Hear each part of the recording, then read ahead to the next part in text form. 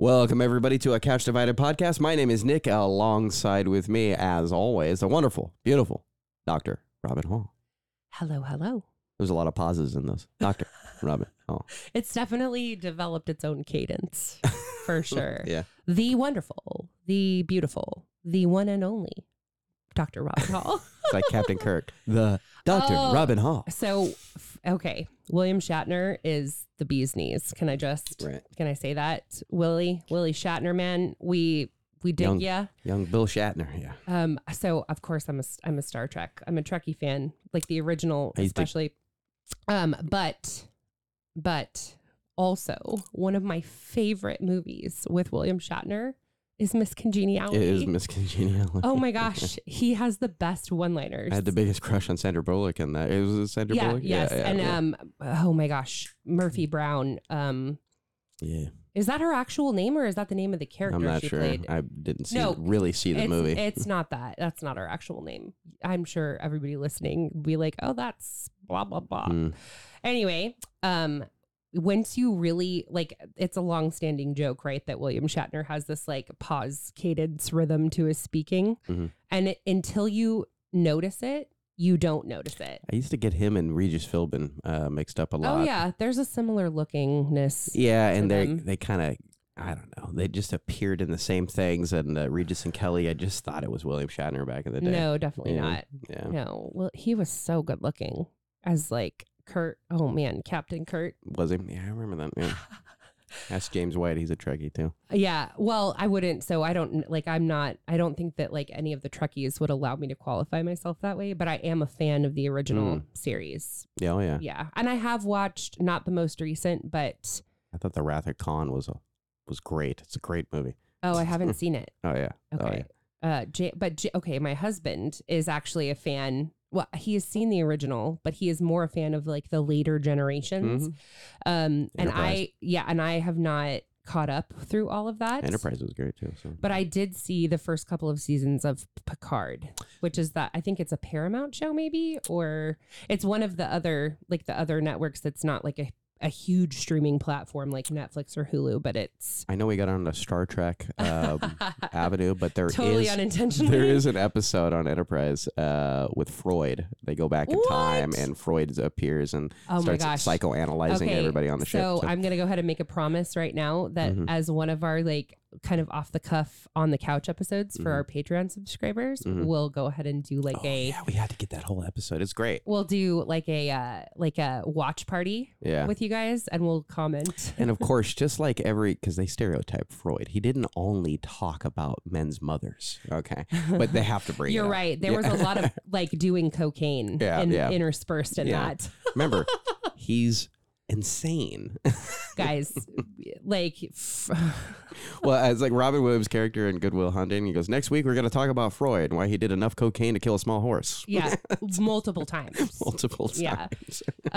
Like his drive theory, like being entirely about sex and aggression, starts to make a lot of sense when you recognize that he was like literally... highly stimulated. Yes, lots of dopamine agonist activity happening there for Freud. Right. Me and him would have partied back in the day. For those of you guys that haven't, go back into our episode Treasury and take a listen to Much Ado About Self. Ooh, I like how you said Treasury. Right. Well, and I feel like that's... I say archives, but I like Treasury.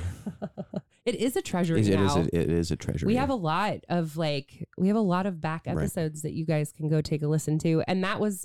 Both Nick and I still firmly agree that was our first episode that we recorded, and it was one of the best. Much Ado About Self. Yeah, Much Ado About Self, and it's actually very, very connected to our topic today.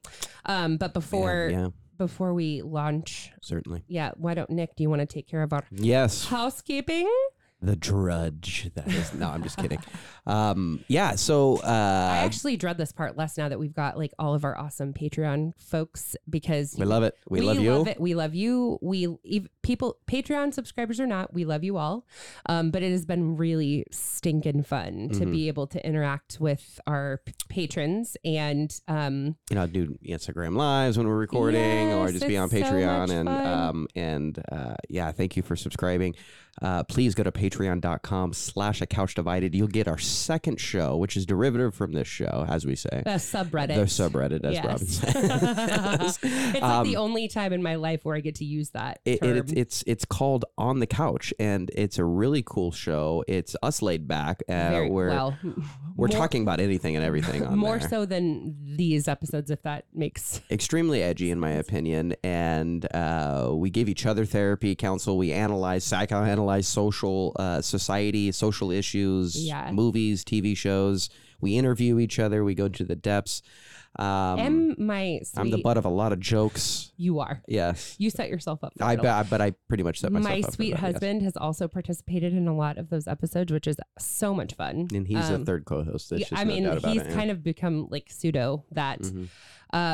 One of the things that we would invite all of you to do, please, is to email us your own experiences in therapy as therapists, as Christian therapists, right? In and out of therapy, before you knew Christ, after knowing Christ. Absolutely. We want all of the like dregs, the awful and the wonderful. Be as detailed as you want, whatever information you want to give. But we're going to keep you very anonymity. Like we will keep you very anonymous. Yeah, we won't use your name or describe it, but we will describe the stories. And so this is just all going to be part of that Patreon only show On the Couch. And if you want a perfect example for that, the last episode that we released On the Couch on our Patreon, is that we were doing this. We were sharing our stories. Our own. I can't even remember. You shared multiple ones. I shared multiple ones. James shared his. That's actually the beginning of the episode. Is James talking about his counseling experiences? Yeah, in the past, and it's intriguing. It's great. I was editing it and I was laughing too as well through it. Just some of the stuff that we were saying was absurd. Because we're comedians. And I knew when we recorded, because we were doing the live Instagram. Yes. And so I had to edit a lot of things.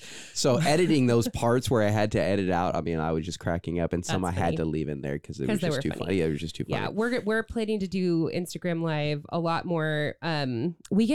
We don't really understand all the way the algorithms work, but we get a lot more interaction with you guys through Instagram for some reason. Mm-hmm. But that doesn't mean that we won't do like a Facebook Live at some point also. Or can we do it? Speak for yourself. I'm on Instagram only. So. Can we do it simultaneously? Yeah. Okay. So maybe that's what we'll do in the future. But we are works in progress, both spiritually and with our podcast and now our subreddit podcast of On the Couch. So thank you for bearing with us and learning with us and growing with us. It was so much fun to do that live video and just screw up a lot, right? Like, and it's almost over an hour long, right? And a lot of people watched it. It was fun. They got a lot of views, a lot of likes. Cool. So we thank you. And we got to interact with some folks that are like all the way on the other side of the world, but like awake. Australia. We were doing. We have a lot of Aussie fans. Shout out to the Aussies. Yes. We have it was 9 to 10:30 maybe. I don't remember how late it was. It was really late when we were recording that live. So I imagine it was quite early the next day, or maybe it was mid-afternoon the next day in Australia. Something like that. I think they're like 12 hours, 10 hours or something like that. Super cool. Even if it's really late for us here, we love knowing that some of you guys are awake on the other side of the world. So yeah, that's great.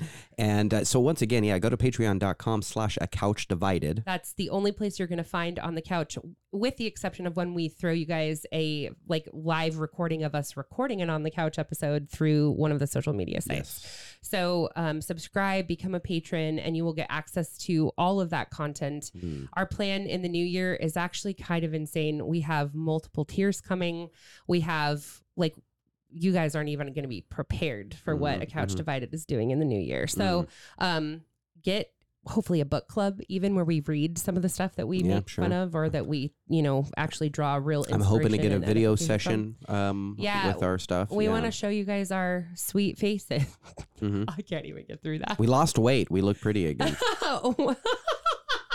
So our cameras won't break. You won't be mortified. Should we do a weekly weigh-in with our folks? Yeah. Okay. Would you guys want to work out together? We'll do that. We'll show you how sitting on the couch doesn't mean that you are condemned to keeping on baby weight for me. And as always, you can reach us at acouchdividedpodcast@gmail.com. Yeah. That's where you're going to send us everything there. Send us everything there. All of your stories, whether they're yours or there's somebody that you know and love, like send us all that. And hopefully, like, we're going to do a segment that's completely for Patreon only, where we really talk through your experiences. So we're hoping it'll be kind of cool for you to hear yourself. I mean, without being identified, and your own stories. And of course, you follow us on social media, Couch Divided Pod on Instagram and Facebook. We love you for doing that. Please keep commenting, and we love you guys. You're hilarious as well. I posted like a serious one last night. Did you see that? I did. Yeah. What did you think? I loved it. Yeah. So it was the suffering means something. Yeah. Yeah. Yeah. That's a famous. I mean, we know that as Reformed Christians. First time I ever heard something like that, though, was John Piper. Actually, I believe he was talking about election, but the sovereignty of God, nevertheless, and that your suffering is totally doing something. All things work for the good of those who love God. Yeah. And then I think of the passage of Paul when he's I suffer all things for the sake of the elect, that they may obtain salvation. Yeah. And so this is, and something that I'll let you know when I figured it out perfectly. I don't think so. Not this side of eternity. But there is much responsibility in one's suffering to others that have not achieved salvation yet.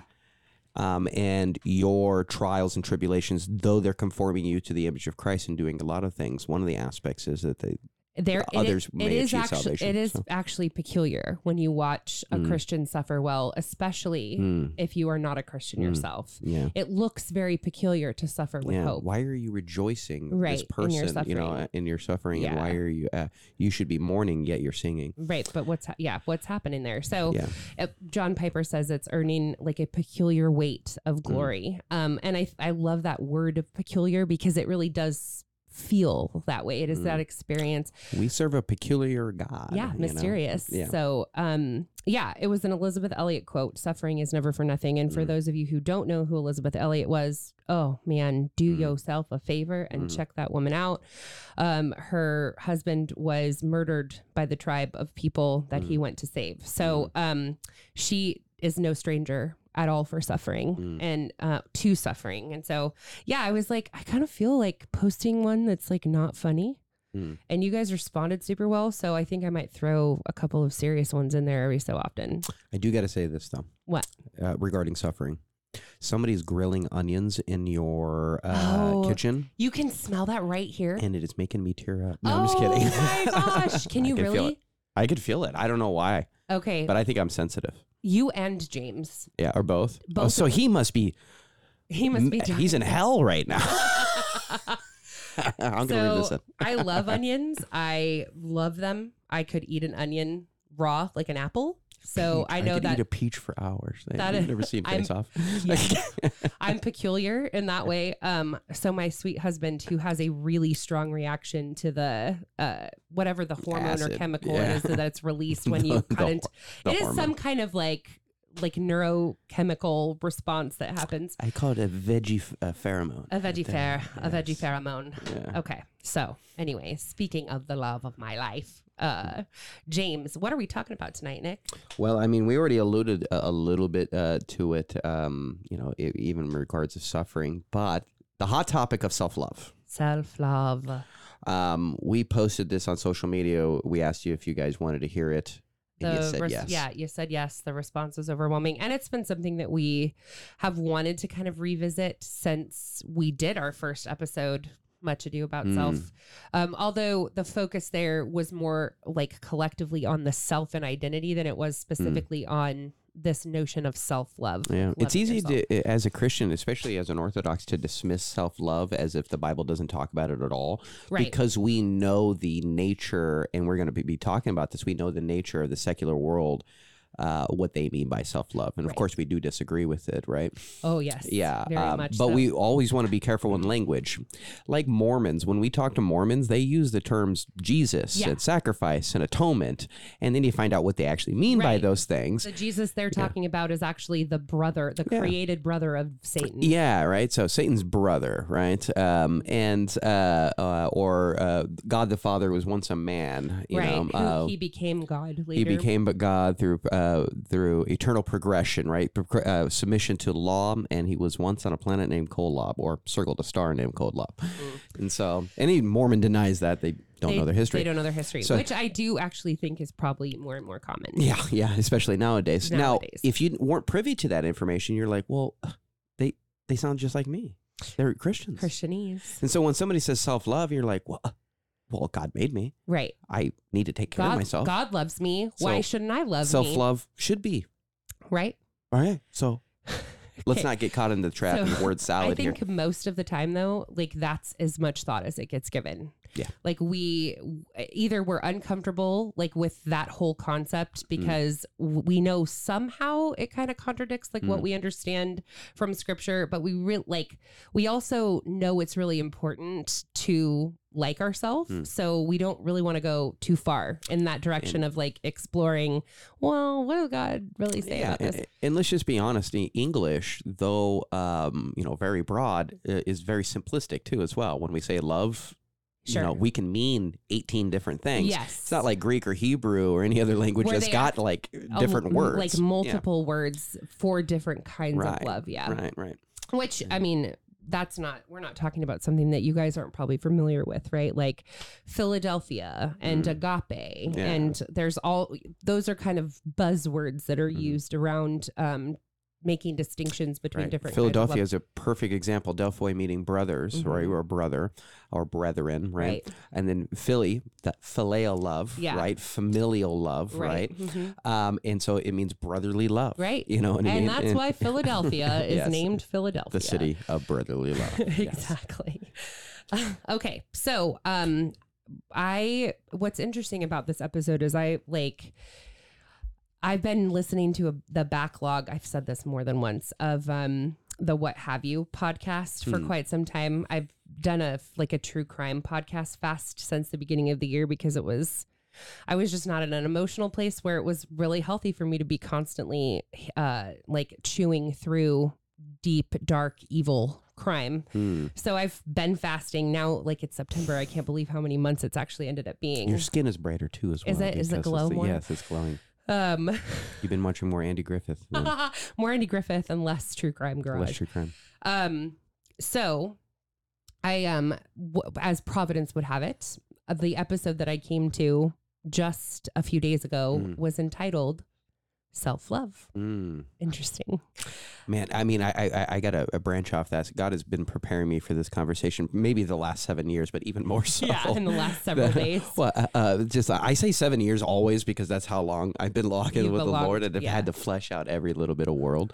But then in this last week, my encounters with people, and then also my angst.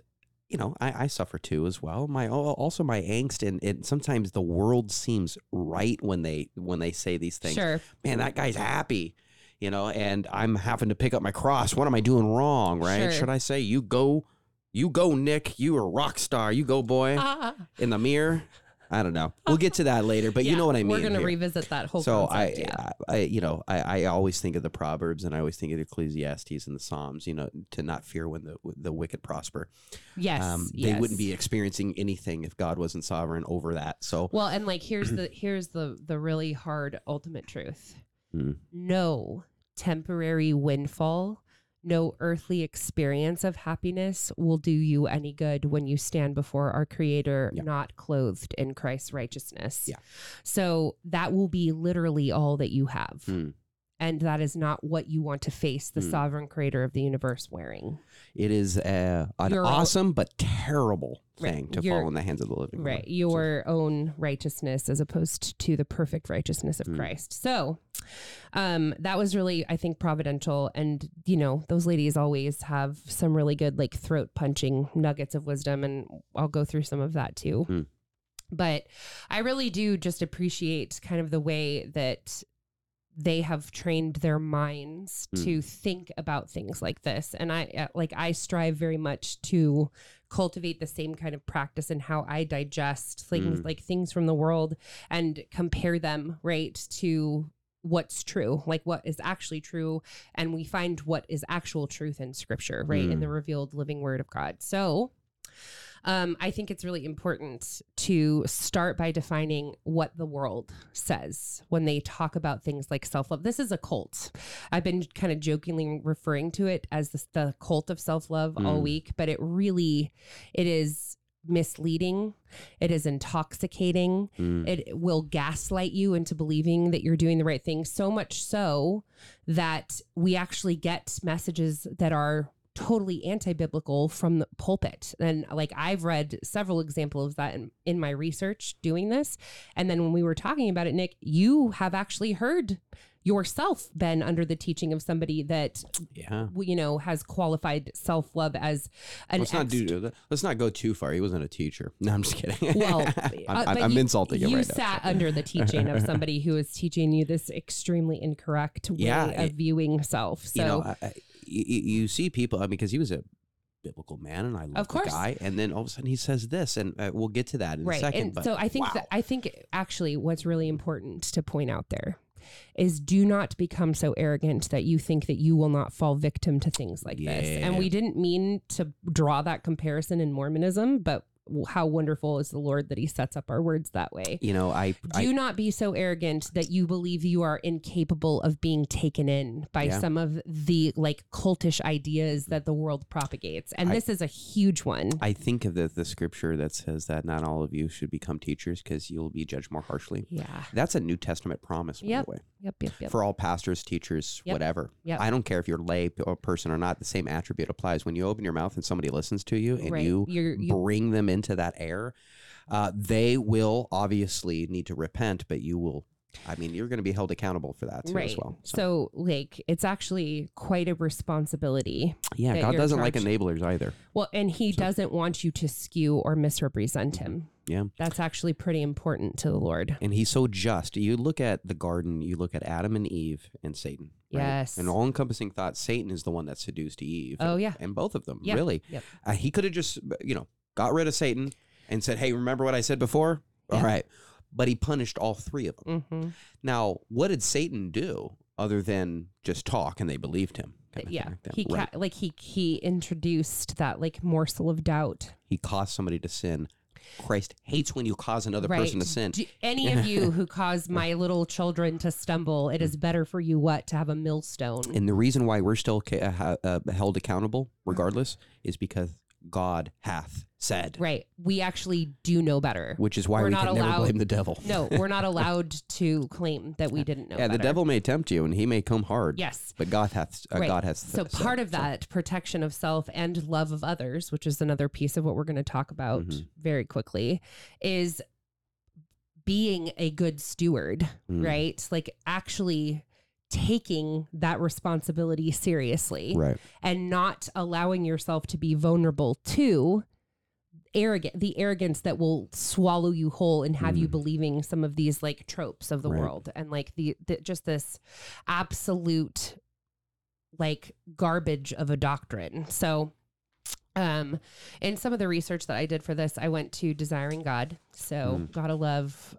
John Piper's. He talk about a treasury of like resources. It's over 40 years of the pastorate ministry. It's just insanely good. And there's a lot of stuff that I disagree with Piper. It's all like non-salvation issues. Like it's, I'd be hard pressed to say that I 100% agree with anybody that I agree. Yeah, I think that's probably true. Yeah. I think I would be foolish if I did, because then I would just be a robot at that point. But he is an exceptional writer. He has just this way of, I think, making you, because he loves Christ so much and he is excellent at articulating that love for God in the way he writes and speaks, although he would probably claim otherwise.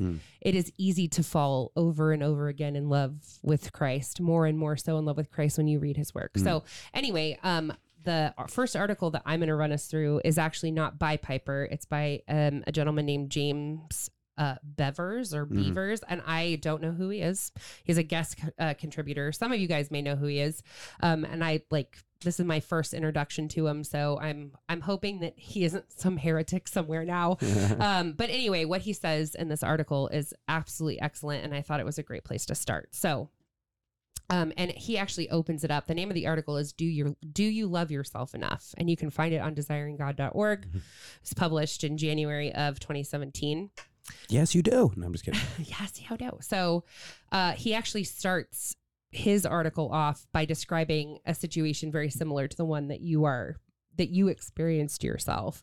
And he quotes that a pastor who it was at a youth camp who was giving like a benediction or a punchline to a sermon that was something akin to, "You can only love God and your neighbor as much as you accept and love yourself." Quote. Oh my gosh. Sends chills up my spine. Guys, how many of you have heard, "I can't love you until I love myself"? Great. I'm going to suffer until you get it right. Oh my gosh. Okay. So thanks for that, by the way. So this isn't to hurt anyone's feelings out there that may even ascribe to a very distorted, and allow me to iterate this over and over again, incorrect, erroneous theology of the self and what self-love even should look like for Christians. You the tenet to love God and neighbor is in no way based on your ability to love yourself. Yeah. So get that nonsense squarely categorized as what it is, which is nonsense. So we're gonna launch into that, and I can already feel people being offended by that. This is one of the things that is touted by the world. You can't love other people until you love and accept yourself. And sometimes it gets so extreme to where it's like people become secondary, tertiary, or flat out not at all in the pursuit of loving yourself, because you'll never be satisfied with that love. Yeah. Right? Yeah. So there's lots and lots of problems with this as a concept. Okay. So he gives some of the, he just articulates well, this James guy. He defines a couple of these concepts. So I'm quoting from the article, quote, "I believe the popular teaching of self-love falls short in key ways. The promise, put simply, is that the more you look inwardly and love yourself, the more you can love others and be at peace and content," end quote. Okay. Oh my gosh. I hope you guys are already starting to hear and feel just why this is such nonsense. Okay. He goes on to say, one self-love article put it like this, quote, "We treat others in the same way we treat ourselves. And if I am uncertain about my worth, I will be uncertain about the worth of others," end quote. Oh, there's psychological disorders that we qualify people for thinking this way. So this, and I'm not, please don't hear me poking fun if this is something that you have believed. The whole point of this episode is to call that out for what it is, which is so... It is sinful. Yeah. It is sinful, and it is such a dangerous, it is such an absolute death sentence to a cycle of being constantly disappointed, because you will never, ever be satisfied in your own self-love. You use that word disappointed in there, and I just used that word recently as well. I would say about a lot of my life in the pursuit of hedonism for Christ left me always disappointed, either because I couldn't succeed or it ran dry. And the amount of angst that I had towards people because of that disappointment, left me with anxiety and left me with almost a post-traumatic response, even after I come with Christ, start to regret how I treated people. Sure. And realized how I was treating people contributed to self-hatred, and also regret, and the fact that you can't undo those things. Sure. Well, and like, so even if you, let's just say for argument's sake that you don't harm anyone else in pursuit of your own, of loving yourself fully. Let's say that you don't do that. You still will fall short every single time, because guess what? Creation is not created to do. Worship creation. Yeah. We are created to worship our creator. So you will always be found wanting when you are seeking that kind of contentedness, joy, and satisfaction in self. That is not where it is to be found. It is not found there. You will always fail, even if you get a temporal kind of buzz from whatever it is that you're doing. A keen sense of justice will fall off too as well. Let's say you did something wrong, so you positive affirmation yourself to death, right?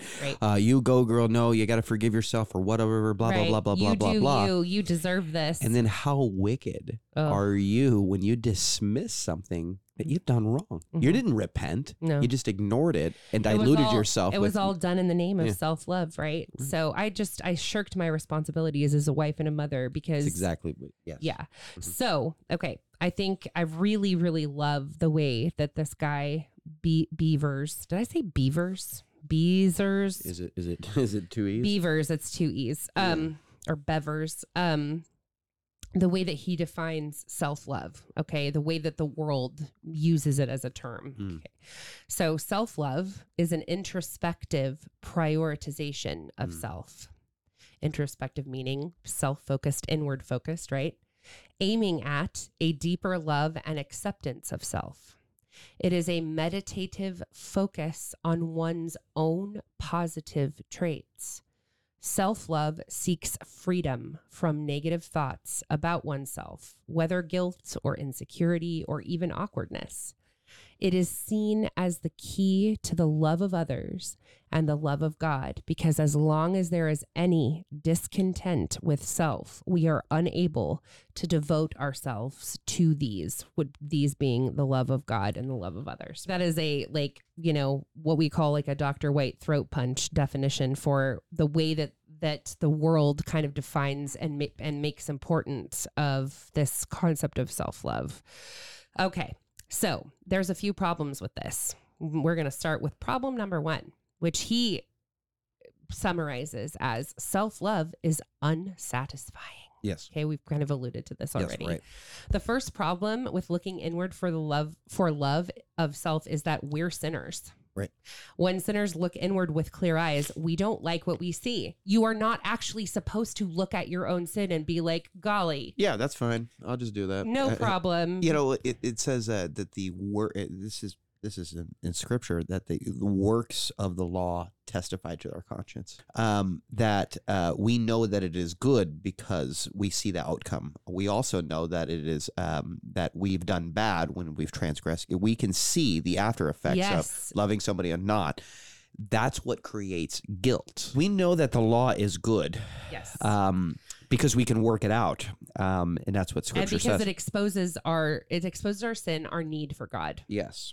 And if that's the case, then we also have to take the opposite side of this. We also know when we've done bad, that creates guilt, that creates shame. Mm-hmm. You cannot keep blocking that down. You know how dangerous suppressing guilt is? Mm-hmm. Oh, for so many more reasons than just one. So when we look inside ourselves and we see we don't like what we see, when we shouldn't, right? Because of that. When we see sin in all aspects of our lives, we should not like it. If we belong to God, we should hate what he hates and love what he loves, and God hates sin, okay? We see that we're deeply flawed, and self-love as a philosophy promises that if you look inward and can find a way to love what you see, so essentially love your sin, you will find peace. This is like never has a more false thing ever been stated. How could you ever find peace if you were looking outside of the peacemaker for that peace? Right. Self-love is based on the idea that human beings are fundamentally good and lovable. Guys, if you haven't been listening very long. Yeah, you didn't read the 3rd chapter of Genesis. We are not basically good. Human beings are not basically good. Go do yourself a favor, read Genesis over and over again and read Romans over and over again. This is not an unclear concept in scripture. We are not basically good. We are basically evil, and we will make self-serving and evil decisions over and over again. And it is only Christ and through Christ and his, like the giving of the law from God, that even makes us aware of our sin and like shortcomings, how we fail. Jesus has no problems going, you being evil can give good gifts to your children, or you are your father. Right. You are your the father's son, the devil. Yeah. You know what if I mean? you being evil have no problem giving your kids good gifts. Like Christ himself calls this out over and over again. Yeah. This is not an unclear concept in scripture. The world will tell you and will train you to believe that people are basically inherently good. That is not what God says about people. We are not inherently good. I think back to one of my undergrad courses, and the teacher in there, she was great. She was a Christian. She had sort of a new agey kind of thing going on, or maybe being filtered out. But she recognized me as the Bible guy in there, because every report I would have something, you know. I love that you went to a Christian school and you were still the Bible guy. Yeah, there was a lot of people that actually got upset over what I'm getting ready to say, because she was giving something, and she wanted to instead of teaching the course, she wanted to give her ideals, and she's like, I just believe that people innately are good. Oh gosh. And she goes, Nick, what does the Bible say about that? Confident that I would say otherwise. Agree with her. Oh, she was confident that you were gonna. Yeah. Oh no. Because she liked my Christianity. She thought I would agree. I knew the Bible. It must be in there. And I go, well, we've fallen from God. So actually we're evil. Now, what she actually is noticing here, and we need to separate this, is that I do believe that we have the want to do good. Sure. And that is the image of God bared in us. Absolutely. And so we do see people rise to the occasion in morality that is right and true that I would affirm. Mm-hmm. Right. Now, anything not done in faith is sinful, so there's always an increment in there. Right. Or just a little, something that testifies to the fact that you've fallen short. Right. But yes, I think that we're all innately evil because of our sin, but I think that we all have a yearning to do good, and that's why. Or most of us do, because we are like simultaneously image bearers of God. So I think that we see that out of people, especially when, and even like I think we see that we can say that we like, universally, with the, a small statistical exception of people who are saved or unsaved. Yeah, because the reality is that you can give a homeless man a meal, but you can also curse your brother on the same day, and guess what? You have. Oh, and you are equally, like, you will be called to give an account for both. Right. Like, the one doesn't actually, like, somehow trump or negate the other. Now, Carl Jung calls this the shadow. Yes. Right. And he says, get to know it. You can't do anything about it, really. But but so I love when non-believers give names to spiritual things because they see it. It is observable. It is actually observable. And they have to call it something, but they're not going to use biblical language because they're not believers. Yeah, they're not going to. Well, and the shadow gives you an out that you're not evil. Right. Well, that it's actually like like that this part of your nature is innate, and because it is innate, you weren't responsible for Basically, it. Which is, again, the exact opposite of what scripture tells us. The scripture tells us we are innately evil and we are still responsible for it. And basically he would say that to use the shadow as a form of strength. So, Jordan Peterson has described this, you see Mufasa, he is the king of all land, right? Simba, right? And you see him on Pride Rock and you look at him and he's gentle and kind. But he's also got a fierce look to him that when you mess with him. Yeah, on fear inspiring. Right? Yeah, but gentle king kind of thing. Yes. He is to be feared and respected and revered. He is given into a shadow that side of you that could be dark, but you could use it for good kind of thing. Now, there is a veneer of truth in that.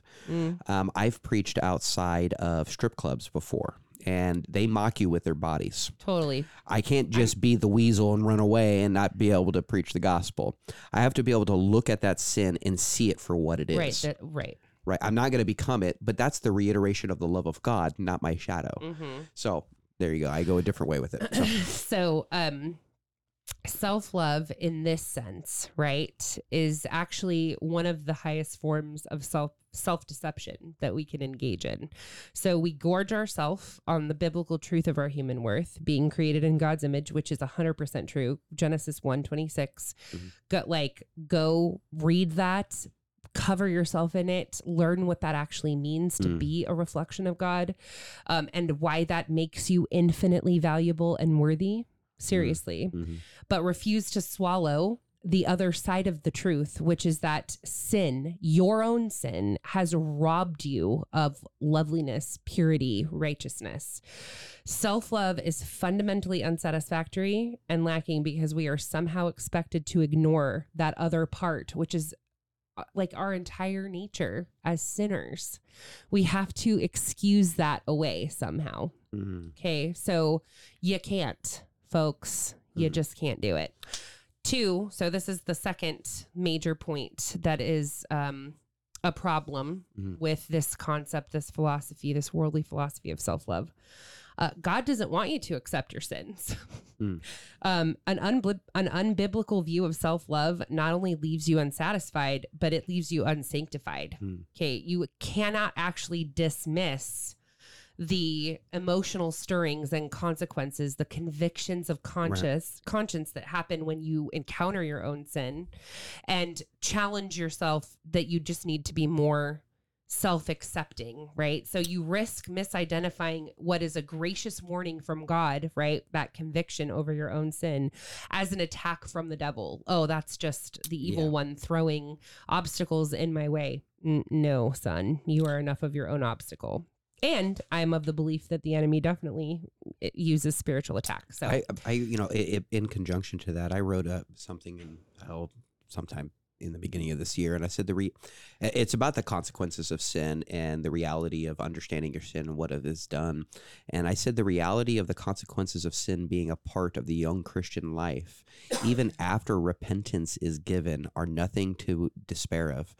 Though pained by them, it behooves the Christian to reflect on what sin has done so that you may be well equipped with great understanding in what grace is doing. That's how you filter that. I got the goose pimples on the back of my neck when you were reading that. Because you've let's just say you've come to Christ. You know what you've done in the past. God has forgiven you and you're moving forward. Yes. But you can't undo the bridge that you just burned. No. It's still burned. Yes. You can try to rebuild it all you want. So, okay, I love that you're saying that, because this was one of those other like throat punchy little sentences from our friend James the Beavis, the Beaver. When we do this, when we dismiss conviction as simply a barrier to self-acceptance and self-love, and we automatically like define it as a trope of like, this is an attack from Satan, we actually are forgetting the crucial difference between Christ's invitation to come as you are and the unbiblical invitation to stay as you are. When Christ calls us, he genuinely loves and embraces us, having fulfilled all conditions himself in himself for our full acceptance. But in the same act, he calls us to hate our old nature and lay it aside. This is Ephesians 4:22 is cited here. Yeah, so Ephesians 4:22 in context. Let's read it. Starting with verse 22, you were taught with regard to your former way of life to put off your old self, which is being corrupted by its deceitful desires, to be made new in the attitude of your minds, and to put on new self, created to be like God in true righteousness and holiness. And that is a loaded. Boom. Okay, and I feel like the next part of the sentence that our friend James points out is to strive for renewal, and he cites Romans 12:2, but we could easily just again cite Ephesians 4:22 as scripture that supports that. We are to hate our old nature.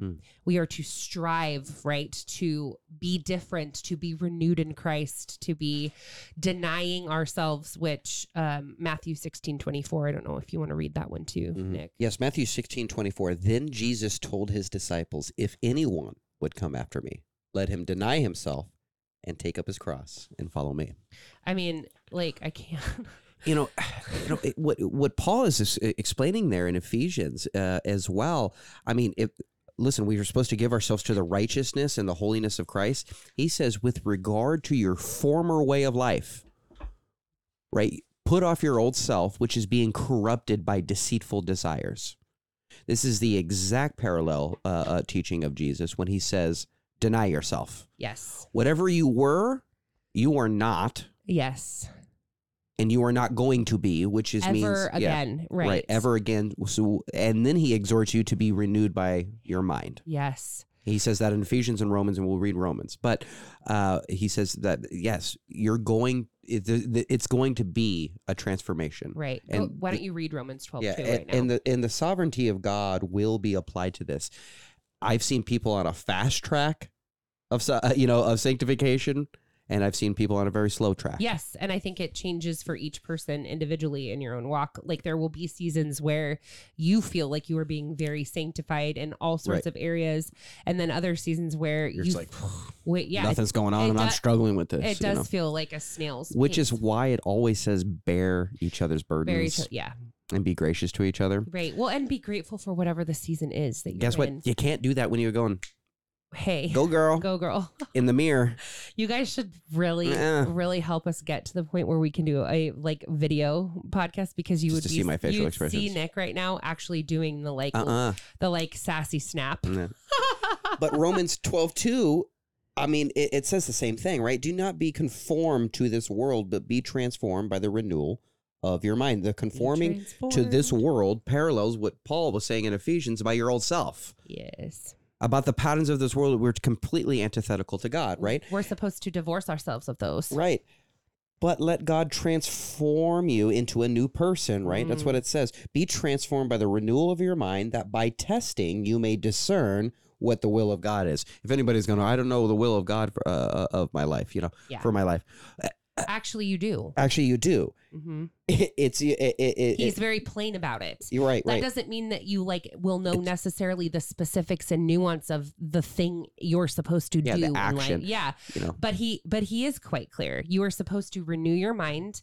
You are supposed to focus on Christ's righteousness. You're supposed to do all things for His glory, and to your own self-denial, and to the promotion of the love of neighbor, which is. We break it down this way. Put off your old self. Don't mimic the world. Put on Christ. Follow Jesus. Yeah. Be transformed by that. Pick up your cross, guys. I guarantee you will know how to walk in which way God would allow you or want you to walk. Basically, you're free to do as you will. As long as you're doing this. Yeah, exactly. God does not simply want us to achieve some heightened acceptance of self. He desires our sanctification. So, that we just literally read multiple scriptures that affirm that, but you can go to 1 Thessalonians 4:3 and find that there also. So, Mr. Beavers, his final point underneath all of this is that the Bible actually recasts love of self. So what does the Bible actually say about this? So in 2 Timothy 3:1-5, we read that in the last days, people will be, quote, lovers of self rather than lovers of God. So is there a way, right, in which love of self can usurp the rightful place of God in our hearts? Oh, yeah. There is one thing human beings have no difficulty doing, and that is self-worship. Esteeming ourselves to the place of God, and giving ourselves the authority that God should have in our life, right? Well, I just don't like what Scripture says about this, so I'm going to go do X, Y, and Z. Or I'm not going to submit to biblical counsel from the elders who love me and are actually charged with taking care of my soul. I'm going to do what I want. Folly, right, folks. That Greek word for self-love here, it does mean self-love, but it means a selfish self-love. Yes. Selfish. Yes. So I think that is such a great place. Just because, just in the fact that word selfish is in there means that you have to actually consider other people, right, as you're considering yourself. Right. So we're about you're putting the cart just a little bit before the horse, but we're about to jump setting it up, and here's the layup and slam it. Yes. Basketball. Yeah. So any temporary relief we might feel by self-love cannot compare in even the slightest degree to the overwhelming relief of true love and acceptance by God. right? So the self-acceptance of the children of God is not an act of striving to love ourselves more. Rather, it is coming more and more to see ourselves as God sees us, sinful, guilty, inadequate humans who have been washed clean and declared righteous by faith in Christ. Romans 3:24. True biblical self-love is acceptance of ourselves as redeemed people. Which means your current disposition with a new heart under Christ. And it is all of Christ. Who is he? We are loved and accepted, but it is precisely not because we in and of ourselves are worthy, but because Christ in and of himself is worthy. The thing that's been the elephant in the room so far, which is how do we understand God's commandment of love your neighbor as you love yourself? Like we actually have explicit directions in several areas of scripture that include little phrases like as you love yourself. And what does that mean? Love of your own soul. Right. Exactly. Yeah. But I think this is like the best sentence in this whole article. So I really, really want to read it to you. And it speaks to everything that we've talked about so far. Only when we accept the reality of redemption can we actually find the freedom to look outward. The world is actually like fated to this never-ending cycle. They're slaves to themselves. Seeking to find satisfaction and contentment and joy and freedom in themselves. When our gaze is bent inward on ourselves, we fail to love God and cannot hope to love others. So it's really the exact opposite of this like dogma that if you don't love yourself enough, you can't love other people. No. See, that's the trap that now you can't look outward. You're constantly inside of yourself. So it's almost that the world's freedom is slavery, but that God's slavery is freedom. Oh man, we need to put that on a t-shirt. We need to talk to Katie Reed and get her to put that on a t-shirt. Hi, Katie. Hi, Katie. But it is because, Jesus says, you're either going to be a slave to sin or righteousness. Yes. So you will be a slave. I'll bring up my old anarchist punk rock disposition. You're a slave to something, yo. You know what I mean? And you are. You are. Bob Dylan said it. Punk rockers say it. Jesus said it Christ first. Says it. The reason that Bob Dylan and punk rockers can draw from that is because it's actually true. Because a man 2,000 years ago gave everybody wisdom. Yes, you are a slave to something. Sin or righteousness. Right. And the world promises you freedom. Remember, pursuit of pleasure, right? Lovers of self, pursuit of pleasure, all that stuff. And it's slavery. You cannot look outward anymore. And when you try, you have to take a step back and go, okay, am I loving myself first? Right. And that person that needs your help, that can't wait for you to get the epiphany. Right. Now is going to suffer because I cannot think of a more selfish thing. I can't. So if what you are arguing is that if all you do all day long is spend your time, your inner dialogue, beating yourself up, I am still going to argue that is self-worship. Knock it off. So what do you tell to people that go, you just need to forgive yourself? No, you don't. You need Christ to forgive you. You're not just. And what are you going to penalize yourself for? What power and authority do you have to forgive yourself? Yeah. You don't. I hear it all the time. That is such a trope in psychology. So one of the things that I, obviously in my endeavors in helping addicts, I came out of a movie theater and I went by myself. I went and saw Stillwater with Matt Damon. Pretty good movie. And I'm walking back to my car. It's late at night. It's like 12:30. Guys, we need to get Nick away. He needs to stop going to movies alone. We need a date for Nick. I like movies so much. And I can't wait for them to come out on DVD. People don't do that anymore either. No, DVD. They just what did I? You said DVD? I could have said video. You could have. Yeah. Yes. And how old are you? I was once on the phone with Blockbuster Video. That's how old I am. I need to get it on my CD jog-proof portable CD player. But it was about 12:30 at night. I'm walking out there, right? And I see a homeless man actually in one of the corridors of the shops that were there. It was shut down and it was abandoned, so he was kind of sleeping there. And I had some food with me, and I set the food down, by him. He was sleeping. I didn't want to wake him up. I just gave him the food. But as soon as I sat it down, he woke up. Sure. And he's like, are you a cop? You know what I mean? No, I'm not. But I start talking to him. I'm preaching the gospel. I don't mind, and he starts crying, you know what I mean? He's having a rough go with it. And he just said, I need to learn to forgive myself. Ugh. And I said, brother, I was like, I hear that a lot. I go, what could you do for you right now? Right now, that's going to fix anything. Yeah.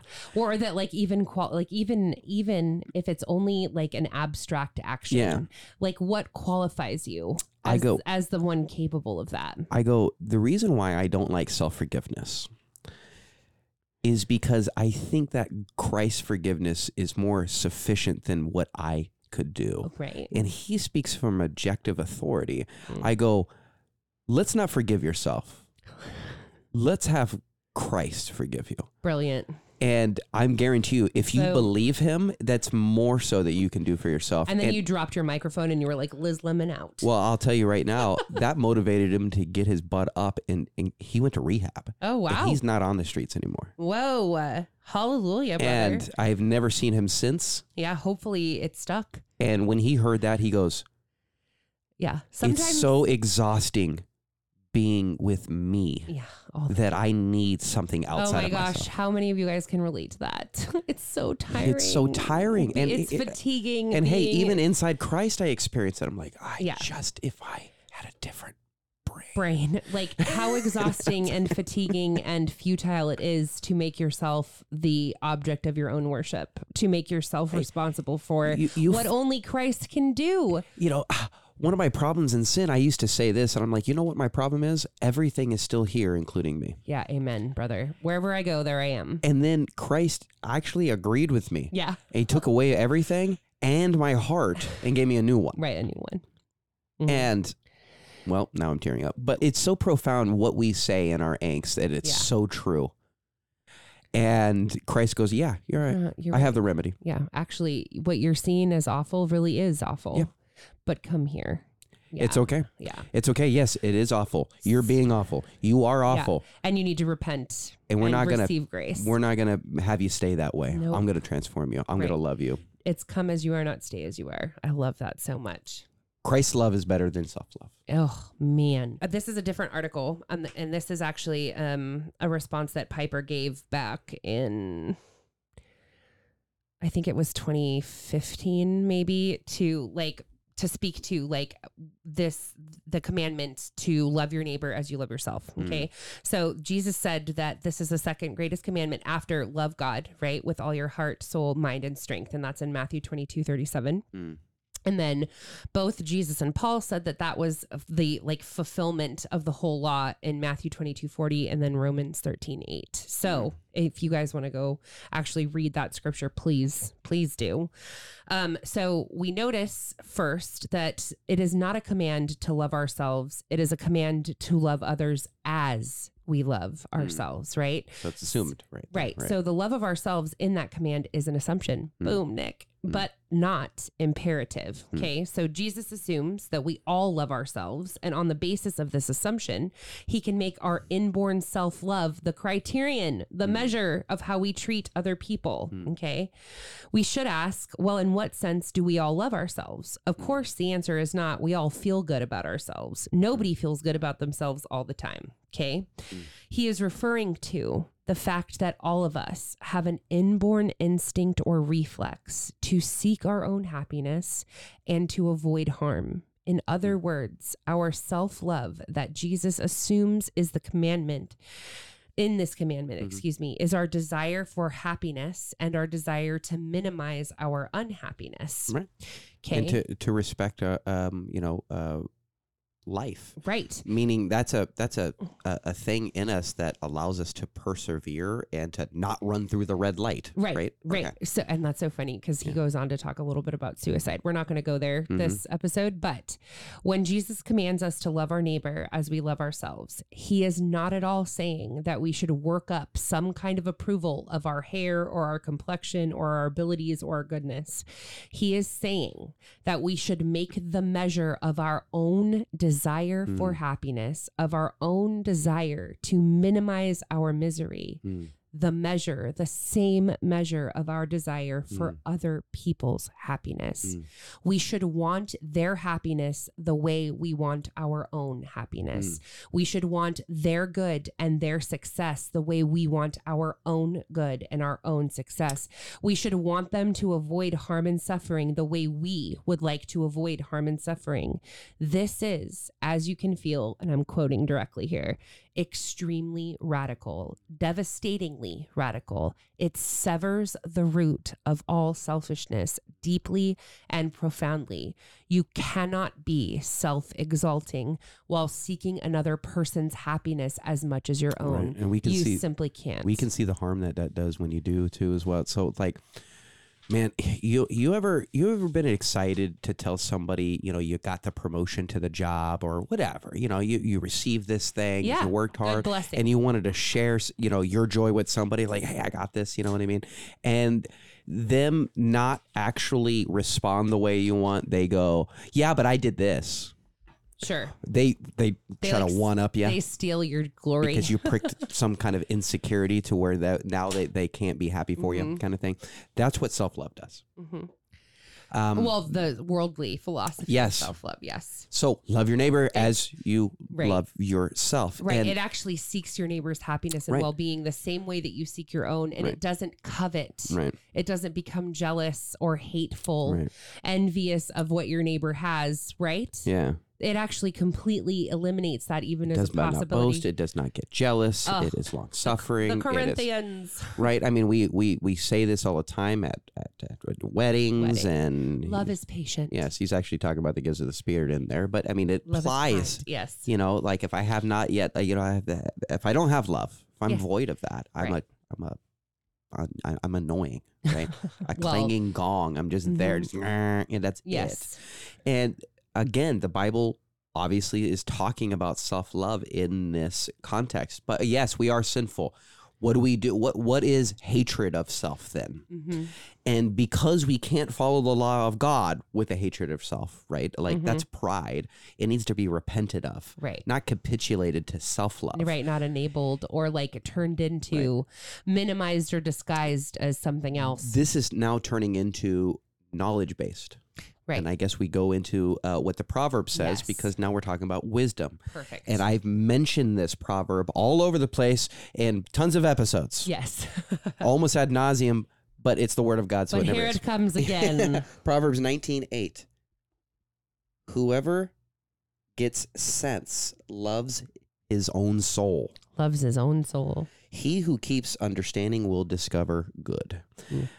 That word sense is lab in there. It actually means heart's intention. Lab. And it's through, I don't know, it's like blah, blah. I don't have enough phlegm to say the Hebrew word. Lab. But its transliteration is like lab.